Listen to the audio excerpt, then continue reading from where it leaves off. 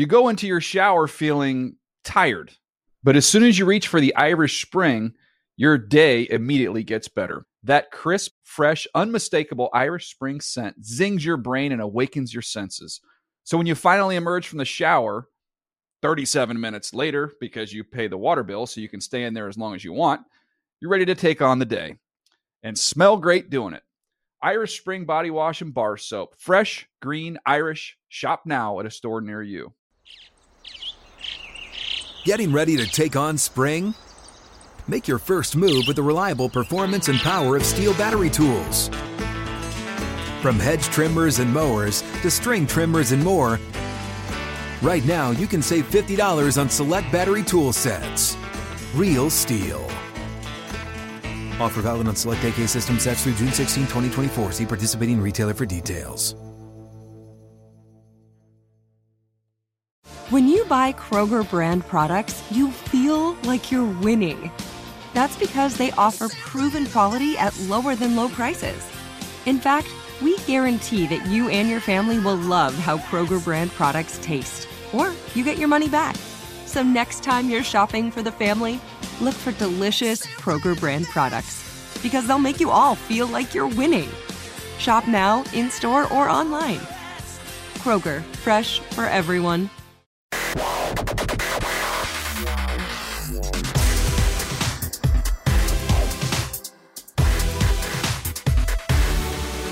What is up? Welcome to another edition of the NFL Fantasy Football Show. It's me, your man, MG Marcus Grant, fully vaccinated, boosted, and still dodging variants like Neo in The Matrix. We are almost through Week 16, which means for a lot of you, you are just mere hours away from moving on to your championship game. So congratulations in advance to those of you who make it. Condolences to those of you who miss out. But we got plenty to talk about to help you get there and maybe kind of help you figure out where things went wrong. But of course, got to mention that we are joined as always by producer Justin and the specialists, a cast of dozens that help us put this thing together, and joined on screen by my pal Michael F. Florio, who I know you had we talked about Christmas because we saw each other on Sunday. We basically did a televised version of this show on Sunday on Fantasy Game Day. But how are you looking playoff wise? Are you on your way to some championship matchups?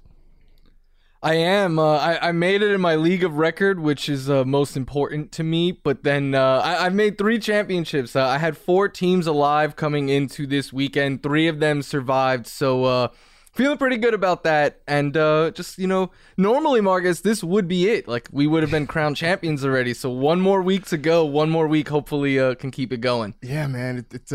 This is when you start to feel the longest season ever, when you realize that, normally this would have been the end, but it's not. We've got one more week of fantasy. We got 2 more weeks of actual regular season football to be played. I am down to 1 possible championship left.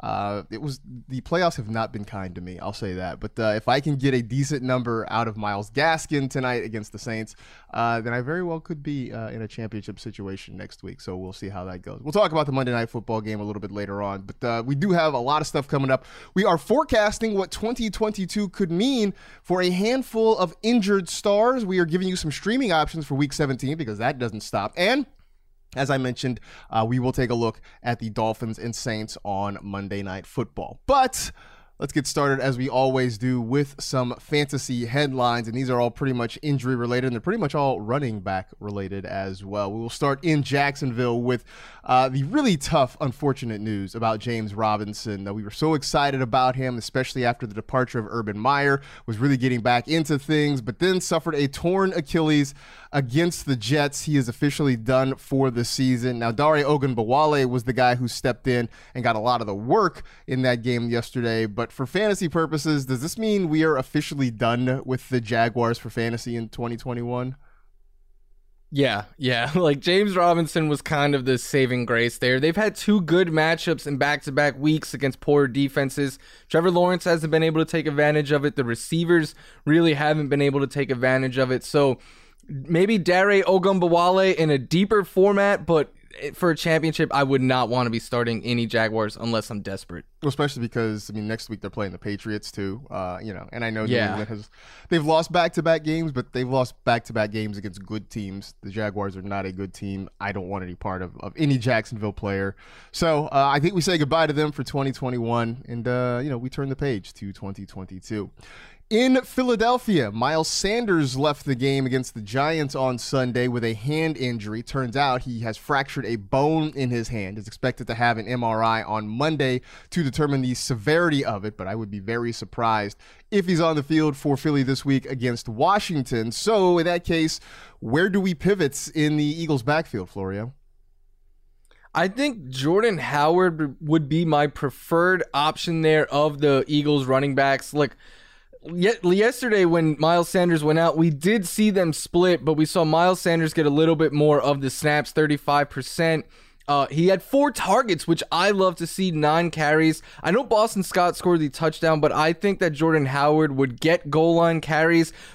So he would be my preferred add. But Marcus, in the waiver wire article, I said both of them are kind of in play as flex options, and whichever one has the better day might come down to whichever one scores the touchdown. So I think we get 2 options here, but my preferred would be Jordan Howard. So I'll go slightly the other way and say Boston Scott, although I think it's pretty close with both of them. As you mentioned, Jordan Howard maybe more likely to get those goal line opportunities, but Scott actually had more carries yesterday, had more yards, and as you mentioned, he had the touchdown there. Was surprised to not see him involved in the passing game. Usually he can get a few targets in there as well, so maybe that happens next week if Miles Sanders isn't able to go. But considering what the Washington football team put on film yesterday, you have to at least like the matchup. Hopefully there are no Washington players fighting with each other on the sidelines. But either way, I guess if you're really in a pinch, you need a flex option. Jordan Howard, Boston Scott, both out there. I would imagine they are both pretty heavily available on waiver wires. So something to keep in mind when you're building your lineup for Week 17. In Kansas City, the Chiefs got a huge win against the Pittsburgh Steelers. Congratulations to them. They are once again champions of the AFC West and still potentially hunting that 1 seed in the AFC. But it was Clyde Edwards-Helaire suffering a collarbone injury. Now, the x-rays were negative on Sunday night. He's expected to have an MRI on Monday. But presuming he's not going to be able to go, is it as simple as saying it's just now Darrell Williams' season? It is. And, as someone I said, I made it in my league of record. I have both of the Chiefs running backs. I'm hoping that CEH just sits because it's been better for fantasy when one of these running backs is out. Since we've seen them come back, we've seen a committee. And I know people yesterday were like, oh, well, CEH got hurt. That's why we saw so much Darrell Williams. No, we were seeing Darrell Williams before Clyde Edwards-Helaire got hurt. We only started to see Gore after he got hurt. But before that, Williams had more snaps, he had more touches, he had more targets, all of that, and he got the first crack at the goal line work before CH came in and had that really impressive touchdown run. So we've seen it before. Darrell Williams is a really good backup that when he has to start, he's a high-end RB2 that gives you potentially RB1 upside. So I'm hoping CH sits. Darrell Williams is a very strong option if CH sits next week. Well, and I like your point that it is better off for fantasy if we just have one of them, especially next week. They've got the Bengals in what, just pure football-wise, should be a great matchup with 2 teams that are playing really good football, trying to improve their seed potentially for the playoffs there. So you got to love that one there. But you're right, having them split opportunities against the defense in Cincinnati that's played pretty well the last few weeks, it just seems like a bad deal. So, not that we're wishing any ill on Clyde Edwards-Helaire, but for us, if we just know that it's one guy, I think we can feel better about it. Whether it's Williams or Edwards-Helaire, we just want one. That's all we want. Eric Bieniemy, Andy Reid, if you're listening out there, we know you are. Please just gift us that for New Year's. That's really kind of all we're asking for. So we sit here talking about injuries and how they're going to impact the rest of the 2021 fantasy season. There have been obviously a number of big-time injuries that could have an impact on draft position when we get to 2022. So I just wanted to pick on a few of them, and we'll kick around where we think they're going to go. Obviously, it is late December. We are still months and months away from drafts being started here, and there's a lot that's going to happen. But very curious about what you think about, say, some of these guys for next year. So the first first one, Christian McCaffrey, who is out for this year, and it makes 2 years in a row, though, where he has suffered injuries that have kept him off the field for a very long time. We know when he's healthy what he can be and what he can do, but now I think the questions of can he stay healthy for 16 games, 17 games, start to become really, really relevant. So, that being said, if we're drafting right now, where are you taking McCaffrey? I originally was thinking he would go late first, early second round, but then every other running back got hurt as well, besides really Austin Eckler and Jonathan Taylor. So I'm starting to think Christian McCaffrey goes as like a middle of the first round pick. I think JT and Eckler will definitely go ahead of him. Mixon is someone I'm starting to see get a lot of top 5 love. I think like Najee Harris, Derrick Henry, those guys will be in the conversation. Dalvin Cook. But you look at it, Dalvin Cook's missed a lot of time, and his production has kind of come to a halt a little bit.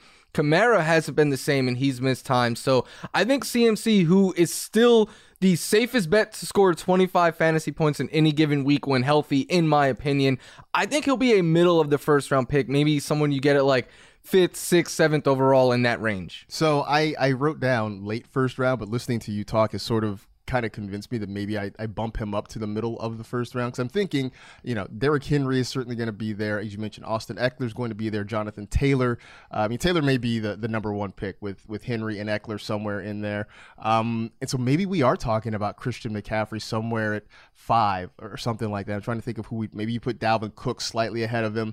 But Saquon's going to drop out. Ezekiel Elliott is going to drop out. There are a lot of these guys that we're not going to talk about as first round picks, or at least not very high in the first round. So McCaffrey probably ends up in that conversation by default. But the argument is going to be, well, can he stay healthy? And after the last 2 years, it is certainly a valid criticism. But again, as you mentioned, a guy who, when he's right, you can almost pencil in 25 fantasy points per game. So that makes it really hard to ignore him that early in the first round.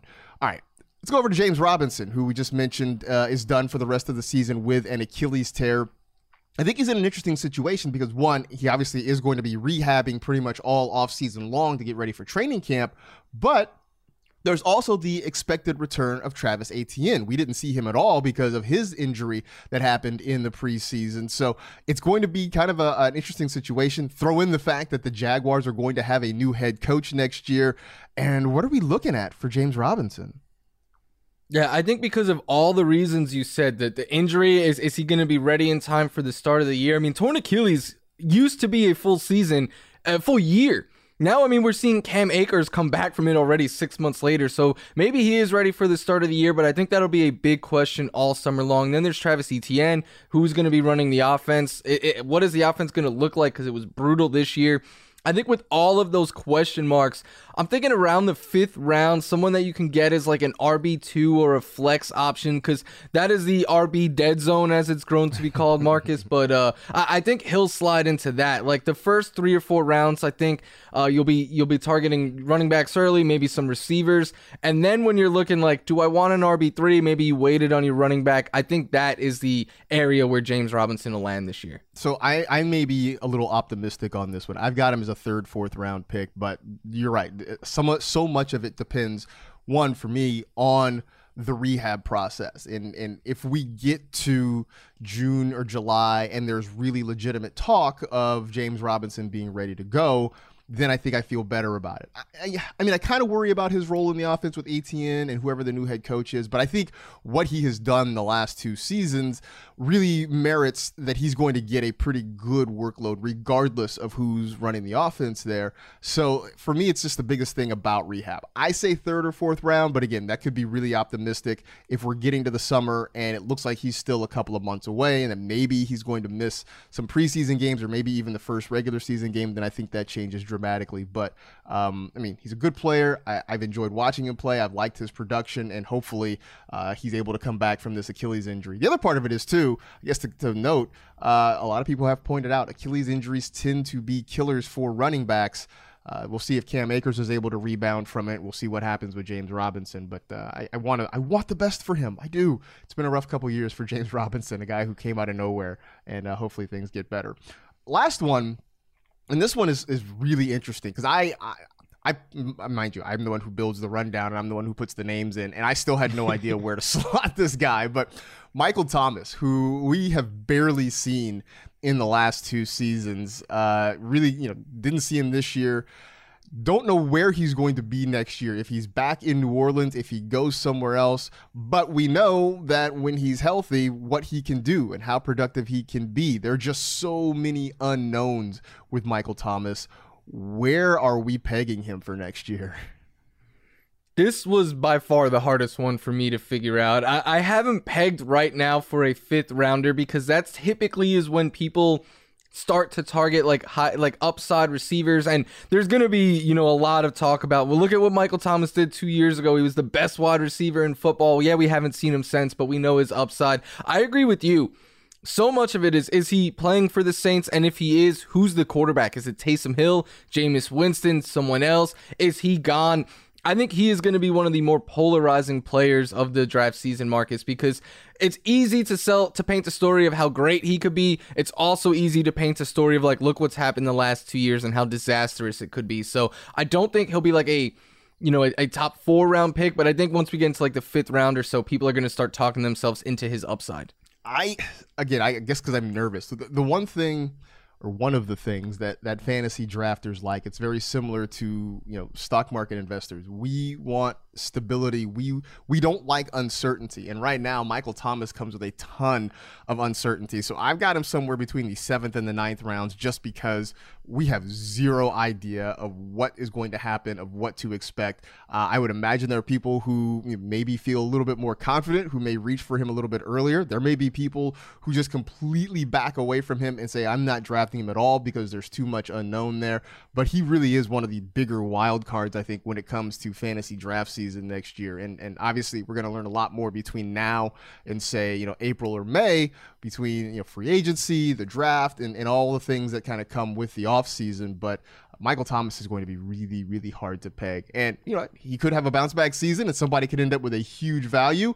It could end up like Allen Robinson this year, and you're kicking yourself for even approaching something like that. So we'll see. There'll be more of this. There'll be more conversations like this. There'll be more players, I'm sure, that we are trying to figure out. But again, it's December. We got a long way before we got to have any hard and fast answers about that. That gets us to another edition of Things We Learned. It's our opportunity to talk about what we saw over the weekend. Usually I say on Sunday, but we had Saturday games. We even had a Thursday game. But what we have seen so far in Week 16 and how we can use this going forward, even if there is just one more week of the fantasy season. So for you, what have you seen the last few days that has impacted your thoughts a little bit?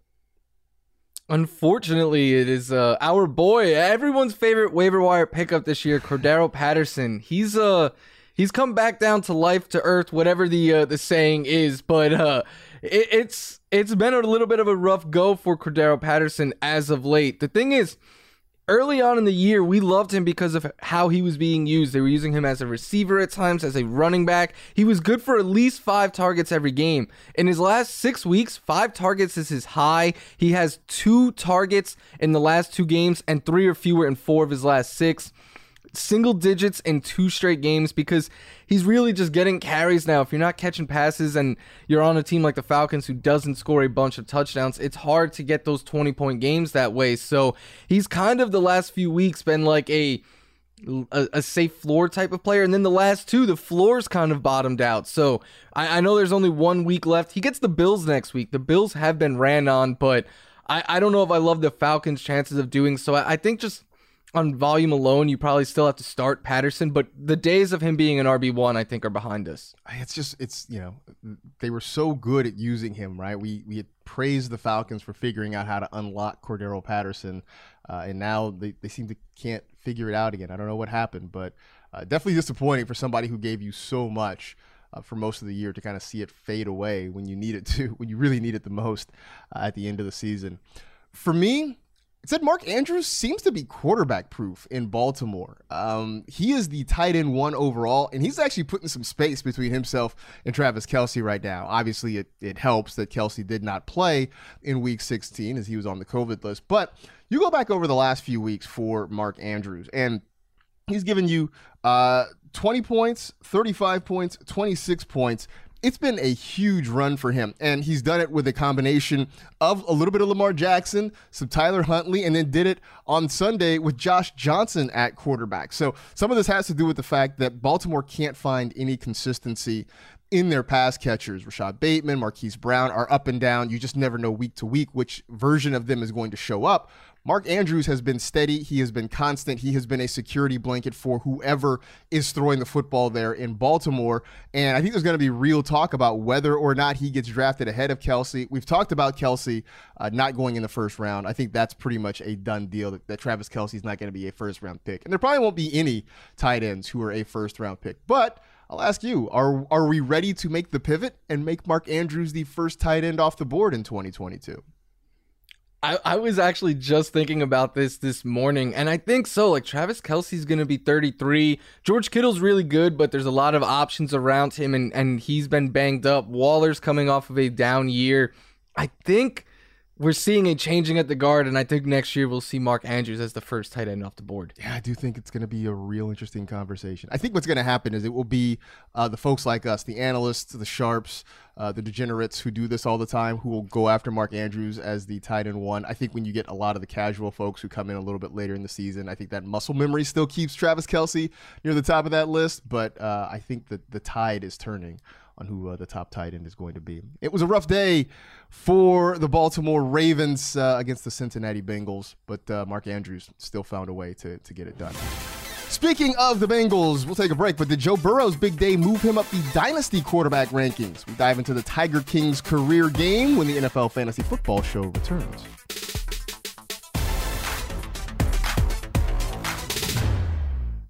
You go into your shower feeling tired, but as soon as you reach for the Irish Spring, your day immediately gets better. That crisp, fresh, unmistakable Irish Spring scent zings your brain and awakens your senses. So when you finally emerge from the shower, 37 minutes later, because you pay the water bill so you can stay in there as long as you want, you're ready to take on the day. And smell great doing it. Irish Spring Body Wash and Bar Soap. Fresh, green, Irish. Shop now at a store near you. Taking a look at the top 16, or the week 16 top performers. That's what I'm going for here. Some of the notable names on that list. Joe Burrow with just a bananas day. 38.1 fantasy points. No shock, he's your QB1.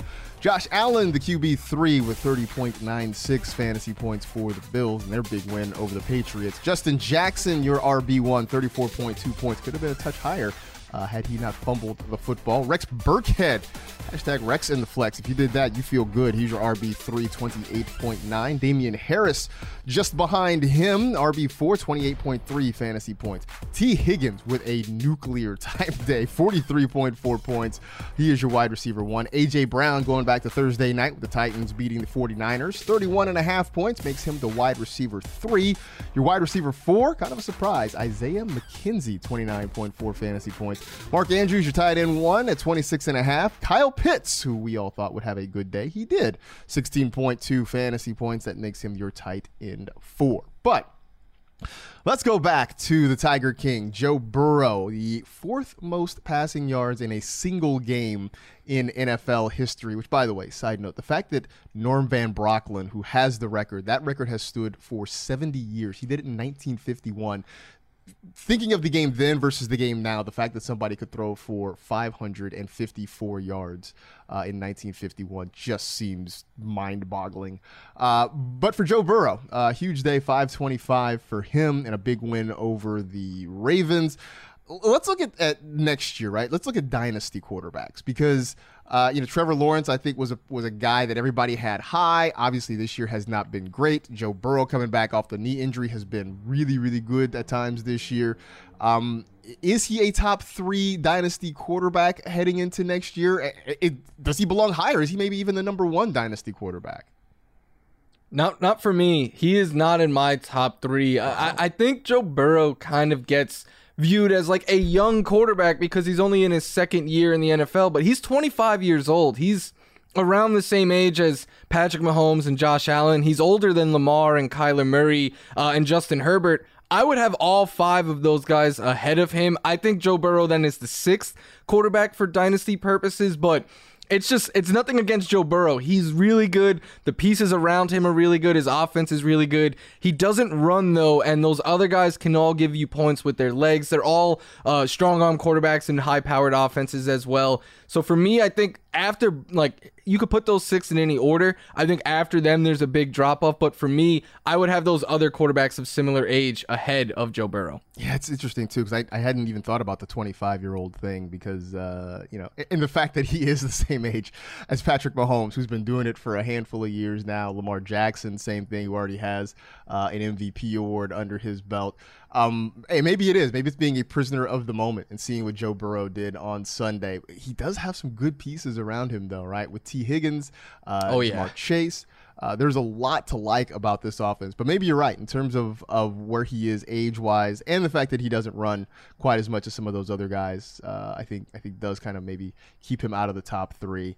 We'll definitely talk some dynasty stuff in the offseason because I think that's going to be an interesting conversation there. Is Jalen Hurts in there? I feel like because his status in Philadelphia is so uncertain that it's hard to put him in that list.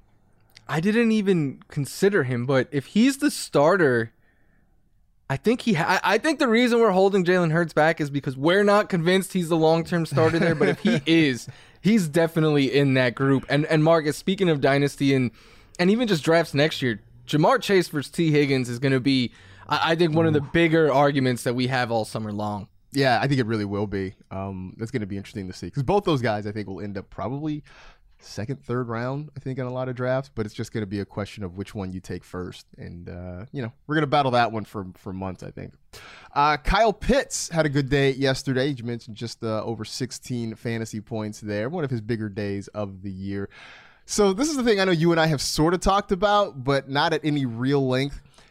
How would you rate his fantasy season? Because statistically, he's doing things that no rookie tight end has ever done, but we look at it, we're kind of like, yeah, I mean, a few weeks ago, we were like, is he even startable anymore? How would you rate this season? Originally, like a couple weeks ago, I was calling Kyle Pitts a bust, but then I looked into his numbers last week after he made the Pro Bowl, and I had to reassess because Kyle Pitts is doing exactly what we said he was going to do. We said he was going to be the best rookie fantasy tight end in quite some time. Forget even yesterday. Coming into week 16, he had already set the record for rookie tight end receiving yards since 2010. He had a chance to break a 1,000-yard season and to break the fantasy rookie record in that span as well with a couple of good games. And that's exactly what he had yesterday. So he's a top 10 tight end when it comes to points per game. He's top 10 in total points. Maybe he's not the top 3 or top 5 tight end that we all were hoping he could be, but that's on us. That's not a Kyle Pitts miss. That's a us miss. So I think Kyle Pitts is doing exactly what we all thought he would be. He's the best rookie tight end we've seen in quite some time, and I'm really excited to draft him next year. I just think our expectations were a little too high this year. It is, for the time being, I guess calling it Clyde Edwards-Helaire syndrome. Where we put our expectations to the moon, and when a guy falls short of that, then suddenly we're like, well, maybe is he a bust? Well, no, not really. Kyle Pitts is third among tight ends currently in receiving yards. He is, I believe, 6th in receptions. The only thing he hasn't done this year is score touchdowns. He has just 1 touchdown all year. But, I mean, I always like to say touchdowns are fickle beasts, right? It's hard to predict when they're going to come, where they're going to come.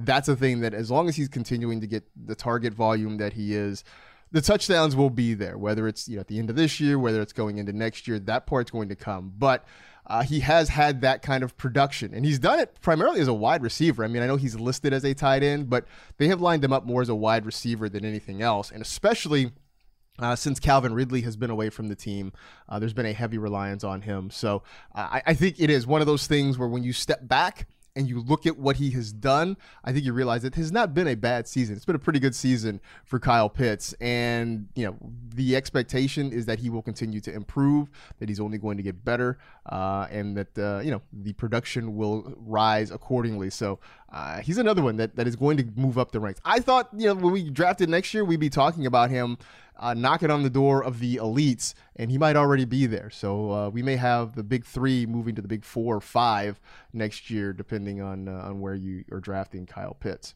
All right. those are the guys who made us happy. How about the guys who made us a little bit unhappy on Sunday, or at least in Week 16, with a round of I'm Salty. Who was the biggest disappointment for you on the verge of championship week? Keenan Allen. And I know multiple people who lost, and they were like, I lost because of Keenan Allen. And it's hard to blame them. I mean, Keenan Allen came into this game going up against the Houston Texans in a game where there was no Mike Williams, no Jalen Guyton. They were clearly, no Austin Eckler. Clearly shorthanded. You expected a lot of volume to go Keenan Allen's way, and then they fell behind, and you were like, even better. A game script, it's a positive game script for Keenan Allen. They'll throw a bunch his way. 6 targets, a season low 4 catches. He only had 35 scrimmage yards, a season low 7.5 fantasy points. He had double digits in every other game except for this one, so he saved his worst game of the year for when you all needed it most, and if you have Keenan Allen and you advance to the championship, good luck, because I know a lot of people did not. Well, I'm going to stick with a guy who also wears blue and yellow and plays his home games at SoFi Stadium in Los Angeles. It's Matthew Stafford, who went on the road to Minnesota in what looked like a great matchup. I mean, we were so excited about what Cooper Kupp was going to do, and it just felt like, well, if Cooper Kupp's having a big game, then Matthew Stafford's probably going to have a big game. Instead, fewer than 200 passing yards, 3 interceptions, 6.6 fantasy points, by far his lowest output of the season. And again, a situation where it seemed like a good matchup, and it seemed like he was ready to prosper, just could not really get anything going consistently. The Rams did get a win, but it wasn't pretty, and it really had very little to do with Matthew Stafford and his performance there. So another frustrating one, especially if you were starting him, if you were in a 2 QB league, even just a regular 1 quarterback league. This is one that let you down. Hopefully you were able to survive with some performances elsewhere, but otherwise it was a really, really poor outing fantasy-wise for Matthew Stafford in that one in Week 16. If you watch the show regularly, which I hope you do, you know what I'm about to say right now. Follow us on TikTok at NFL Fantasy. I know the season's almost over. Doesn't matter. You know, fantasy never sleeps. We're year round, so we're going to keep TikToking like a clock. Tick-tock, tick-tock, all year round. Is that why they call it TikTok? Because it just never stops? I don't know. Anyway, you can follow us at NFL Fantasy. You can follow me at Marcus Grant. I've kind of taken a short hiatus, but I'll be back. I promise you. I'm going to start doing more fun stuff again in the very near future. Some of it may be even fantasy football related. All right. It is Week 17, and people are still building lineups, and you may be dealing with COVID issues like NFL teams. You may be dealing with injury issues like NFL teams, in which case you might be looking to stream somebody. So we looked at the quarterback, tight end, and defensive stream options for you heading into Week 17. Florio, quarterback, where should folks consider? I think Tua Tagovailoa is a solid streaming option. And look, next week is rough for streaming quarterbacks because all the matchups that we like to attack, the elite quarterbacks seem to be in those matchups, and those guys aren't available out there. But Tua is available in over about half of NFL.com leagues as well. He hasn't shown us a huge ceiling since earlier in the season, but he's a pretty safe floor. He could get you over 15 fantasy points in a game, and the Titans are in the top 10 in fantasy points allowed to quarterbacks. I know they've been playing better as of late, but on the year, they're still in the top 10, and this is just like, hey, if you're going a little bit deeper at quarterback, I think he is a safe floor type of play, so someone that you could get in. He won't win you the week, but he also won't lose you the week. So this one might be a little bit weird, but I'm going to go with Jared Goff. I know he's an easy punchline when we talk about quarterbacks, especially fantasy quarterbacks, but he's given you 19 or more points in 2 of the last 3 games he played. Obviously missed Sunday's game as he was on the COVID list. So this is with an asterisk if he is healthy and ready to go. But he's got Seattle, and the Seahawks have given up some big yards and big fantasy points to quarterbacks this year. Plus, look, he is at least familiar with this Seattle defense, having spent the start of his career with the Rams. He played the Seahawks twice a year, so he at least has an understanding of sort of how this defense operates. And throw in the fact that Amon-Ra St. Brown has been on fire for the last month. This could be an interesting streaming play, especially if you're going DFS-wise. You just want to be contrarian. Maybe Jared Goff is the way to go. All right, over to tight end, which is always a big one. Everybody's pretty much streaming tight ends all year long. Where should folks go in Week 17? I felt better about this answer before last night's game, but I still think Ricky Seals-Jones is in play as a streaming option because he gets the Eagles next week. I mean, The Eagles give up the most fantasy points. They're in the top 3 in yards, catches, touchdowns, all allowed to tight ends. Even Evan Ingram scored a touchdown against them. The only thing I don't love is last night, Jonathan Bates was he played more snaps and saw more targets than Ricky Seals-Jones, but I'm thinking that might be because they were down 1 billion points like after the opening possession. But last week against the Eagles, we saw RSJ get 7 targets. So I think if you're going a little bit deeper at tight end, he's a name for you. But I will fully say, Marcus, I like your streaming option even better. Yeah, first off, though, you mentioned Evan Ingram. He had 11.7 points yesterday, and that was like his second highest output of the season. So good for him. Eagles. Eagles. My option is Tyler Higbee. Look, and I know I just talked about Matt Stafford having a disappointing day against the Vikings, but I do think they're going to bounce back offensively, and I think Higbee is a nice option in the passing game for them. I know we spend a lot of time talking about their wide receivers, but the matchup against the Ravens has been a pretty good one for tight ends all year long. So, if we don't see big targets for, say, Van Jefferson or Odell Beckham Jr., and it's probably because they're going to Tyler Higbee. So, again, I know he's sort of been up and down this year, but this feels like an opportunity to get Higbee in, give him some run for the end of the season. Now over to defenses, and this was another one that I found was sort of tough because a lot of the good matchups were defenses that are elite or already highly rostered. So I felt like I had to dig a little bit deeper. I don't know about you for this one. Yeah, no, I felt the same exact way, and this is another situation, Marcus, where I liked your pick even better than mine, but I wanted to give people a second option just in case. So I think the Seattle Seahawks going up against the Detroit Lions, it might be Tim Boyle again leading the way for Detroit, so that would certainly make it a more appealing option, and it's the Lions, man. So they don't score a lot of points. Outside of Amon-Ra St. Brown, there's no one that you're really afraid of for fantasy. So I think you get the Seahawks if you're getting a little bit deeper in need of a streaming defense. So I did look at the Seahawks. I thought about them a little bit, but instead I pivoted and went to the Chicago Bears. And, they have sort of been getting after the quarterback a lot in the last few games. They've got the Giants coming up this week. I don't know who's going to be the quarterback, if it's going to be Jake Fromm, if it's going to be Mike Glennon. Either way, I'm not too scared of them. I mean, the fact that we are celebrating Evan Ingram getting 4 catches for 17 yards and a touchdown speaks a lot to where the Giants' offense is right now. Their pass catchers are a mess in general. Saquon Barkley has been a huge disappointment. So this feels like an opportunity for the Bears to go out and make some havoc defensively, and could be a really good streaming option for anybody who is in the need this week. All right, let's take a pause for just a minute. But when we come back on the NFL Fantasy Football Show, it might be championship week, but that doesn't mean you can't still play the waiver wire. We got some free agent suggestions for you coming up after the break. You go into your shower feeling tired, but as soon as you reach for the Irish Spring, your day immediately gets better. That crisp, fresh, unmistakable Irish Spring scent zings your brain and awakens your senses. So when you finally emerge from the shower 37 minutes later, because you pay the water bill so you can stay in there as long as you want, you're ready to take on the day and smell great doing it. Irish Spring Body Wash and Bar Soap. Fresh, green, Irish. Shop now at a store near you. Every week, Michael F. Florio puts together his list of waiver wire targets, which continues to get harder as you get further into the season. But he was up for the task again in Week 17, so please, sir, take us through your list.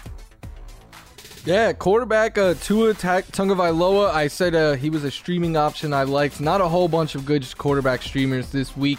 Jeff Wilson Jr. with a great matchup against the Texans if Elijah Mitchell cannot suit up. With Miles Sanders breaking his hand, Jordan Howard and Boston Scott now become streaming options against Washington. Rex Burkhead, who is coming off of a career day.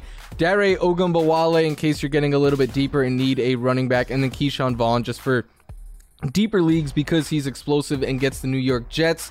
Isaiah McKenzie's coming off of a huge game. I think he, with a favorable matchup next week against the Falcons, is a wide receiver in play. Kadarius Toney was back and led the Giants in targets. Love to see that. Joshua Palmer, just because there's reports that Mike Williams is unvaccinated, and if that is the case, he will miss next week as well. Robbie Anderson, I know he's a deeper league play, but he continues to get volume, as does Zay Jones, but purely a deep league there for him. Gerald Everett would be my top tight end target as he just consistently gets volume. And then Tyler Higbee, you already spoke about him, Marcus, but he is a really strong option. And then Cole Kmet and Ricky Seals-Jones just getting a little bit deeper if you're in need of a tight end. So there you have it, the waiver wire options for the week. Look, you guys know at this point it is kind of slim pickings out there, but there are always maybe a few hidden gems somewhere if you were able to look hard enough and get the right matchup. But let's take a look at some of the guys that you mentioned on your list. Let's start with Keyshawn Vaughn. We know Leonard Fournette is done for the rest of the regular season. We'll see what his availability may be for the playoffs, if Playoff Lenny is going to be back this year. Ronald Jones got a lot of work, scored a touchdown on Sunday for the Buccaneers, but Keyshawn Vaughn sort of working in. Could he be a flex option maybe in deeper leagues this week for Tampa Bay?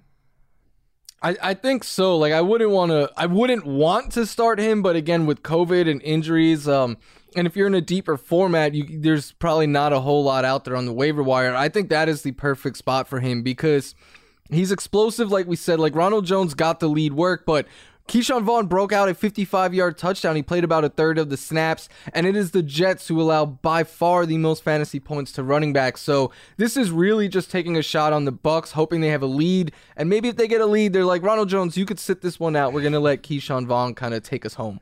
Yeah, it was interesting to see him get as much work as he did because he sort of struggled a couple weeks ago against the Saints after Fournette went out. I know he dropped a few passes, really struggled to kind of hit the holes, but then again, the Bucs offense as a whole didn't do much of anything, so maybe you just don't hold that against him. But he did look explosive. I mean, remember, it was just a couple years ago we were talking about Keyshawn Vaughn as a sleeper, not sure what was going to happen in the Buccaneers' backfield. Then Leonard Fournette completely took it over. And Vaughn kind of became an afterthought there in Tampa. Next up, Robbie Anderson. Now, should mention that there appears to be a COVID outbreak happening around the Carolina Panthers. On Monday, head coach Matt Rule said they sent everybody home after a significant number of positive tests occurred. So at the time we're recording this show, we don't know who those players are, but it's something just to kind of keep in mind as the week progresses. But in the meantime, Robbie Anderson starting to see a few more targets the last few weeks. Sam Darnold is back. I don't know if that is good or bad for Robbie Anderson, but he is back in as part of the offense. So at least for the last week or two, are we back in on him? Not willingly. He is one of those deeper options again. Like I don't love Robbie Anderson, but if I play in a deeper league or, if my waiver wire is just really thin and I need a receiver or a flex, I think that's where Robbie Anderson comes in because he's been averaging 10 targets per game over the last 3 weeks with at least 8 targets in all 3. Showing us a pretty safe floor of around 9 fantasy points, even has a 21 fantasy point game in there. So again, not ideally starting Robbie Anderson, but it all depends on the COVID outbreak as well there. But if he's playing and you're in need of a deeper option, I think that's his sweet spot. Man, I mean, we had such high expectations for him and then just had to pull the chute and sort of abandon him mid-season. Now for him to sort of come creeping back. Interesting. Everything in Carolina offensively is sort of a mess at the moment. So that's my one caveat with Robbie Anderson right now. All right, so top target off the waiver wire in week 17. You somehow have priority. You miraculously have a few fab dollars left. Where are you going with them? For me, the top target is whoever helps your starting lineup the most. I know you're talking about a running back, Marcus. So if you're in need of a receiver, I think it's Isaiah McKenzie because he was targeted 12 times this past week. That was second most on the Bills behind only Stephon Diggs, and he played really well. He had 11 catches for 125 receiving yards, a bunch of really impressive catches, and he scored a touchdown. And the thing is, I know a lot of people are thinking this is a 1 week thing. Gabriel Davis has already been ruled out for next week because he's unvaccinated and was added late in the week on COVID. So he is out week 17. And then Cole Beasley has a shot to come back, but he's going to be kind of taking it down to the wire because he is unvaccinated as well. So I think at the very least, we see Isaiah McKenzie running in 3 wide receiver sets. I think he has surpassed Emmanuel Sanders, who just clearly isn't healthy right now. And even if Beasley sits then I think he's a top 2 option in that Bills passing game again. Man, Josh Allen likes to spread the ball around. I mean, obviously Stephon Diggs had a nice day on Sunday, and he's going to get his targets, but they got to go other places with the football. We've seen Gabe Davis step up, now McKenzie step up, so he could be a guy who has another nice week for Buffalo. For me, you mentioned a running back. It's Jeff Wilson. And I'm surprised that he's still available. I would think that at this point, folks would have sort of jumped on the Jeff Wilson bandwagon. As long as Eli Mitchell isn't there, Jeff Wilson is going to be the guy. And I think we saw a lot of him this week. Before, I think some of the hesitation might have been, well, Deebo Samuel is doing so great as a running back. And Deebo's been very good there. But on Thursday against the Titans, Deebo went back to being more of a pass catcher. It was Jeff Wilson doing a lot of the running work there and even catching some passes from Jimmy Garoppolo underneath. So as long as Eli Mitchell is not available, and we'll see how that goes as the week continues, Jeff Wilson should be on rosters. Jeff Wilson very well should be in lineups, at least as a flex option this week, because like I always say, we always want part of a Kyle Shanahan running game. All right, if you want more of the waiver wire talk, you can go check out Michael F. Florio's article, NFL.com/waiverwire. It is live now, so you can go and kind of skim through that and figure out how you're going to make your waiver picks heading into week 17. One last game in week 16, which means one more opportunity for you to maybe get some few more fantasy points and sneak into a fantasy championship situation. It is the Dolphins and the Saints. And let's start on the Miami side. Duke Johnson had a big game last week for Miami, kind of surprising a lot of folks with as much volume, as much production as he got. Myles Gaskin's still there, though, so I'm going to ask, who do you think has the bigger week this week? Is it Gaskin or is it Duke Johnson again? I'm going with Myles Gaskin, but I say that with little confidence because Duke Johnson played so well last week, and I was thinking part of it was because Gaskin was on COVID list. He didn't get any reps in at practice.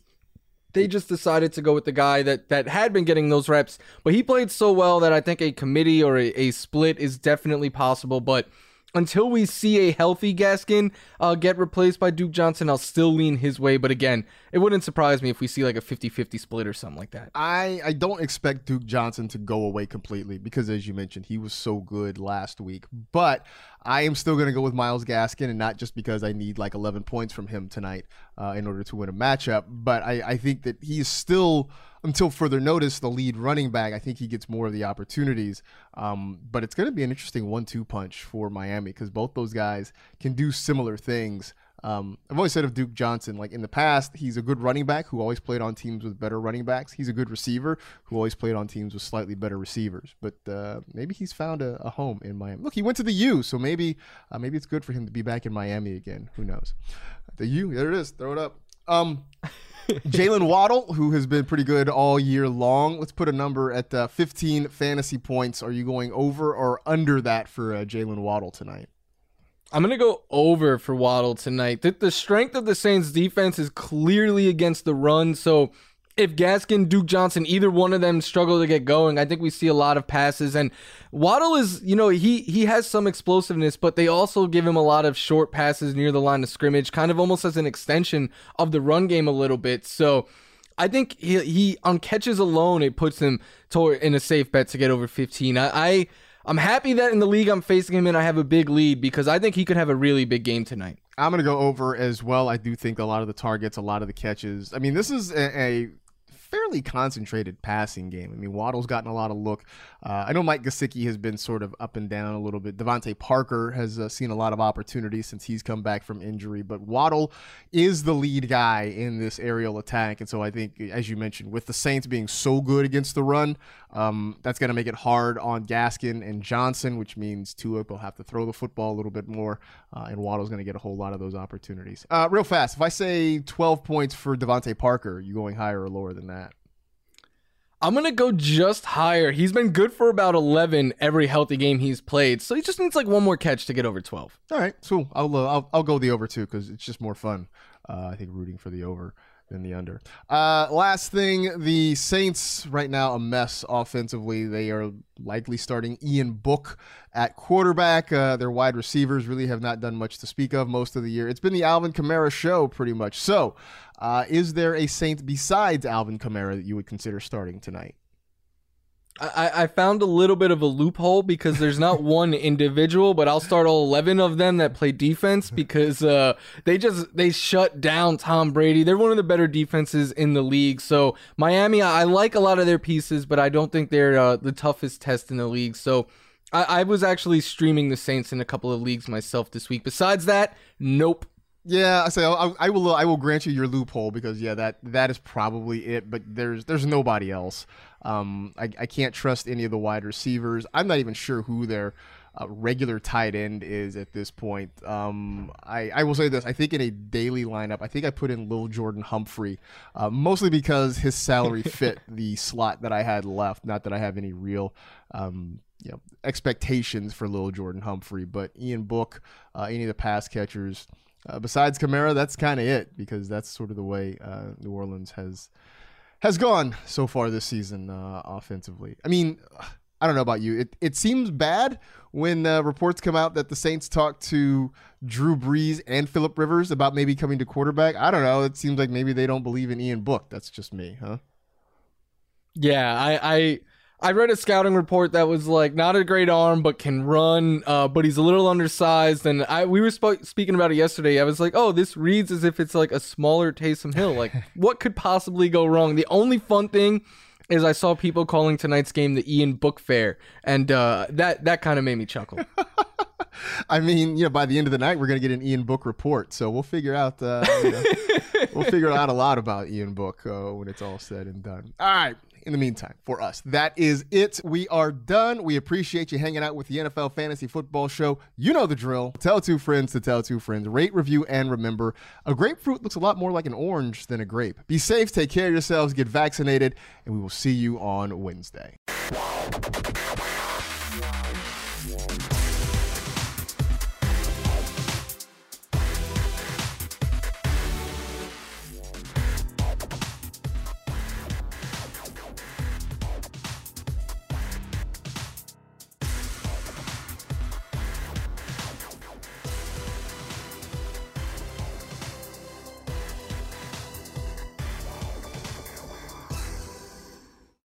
You go into your shower feeling tired, but as soon as you reach for the Irish Spring, your day immediately gets better. That crisp, fresh, unmistakable Irish Spring scent zings your brain and awakens your senses.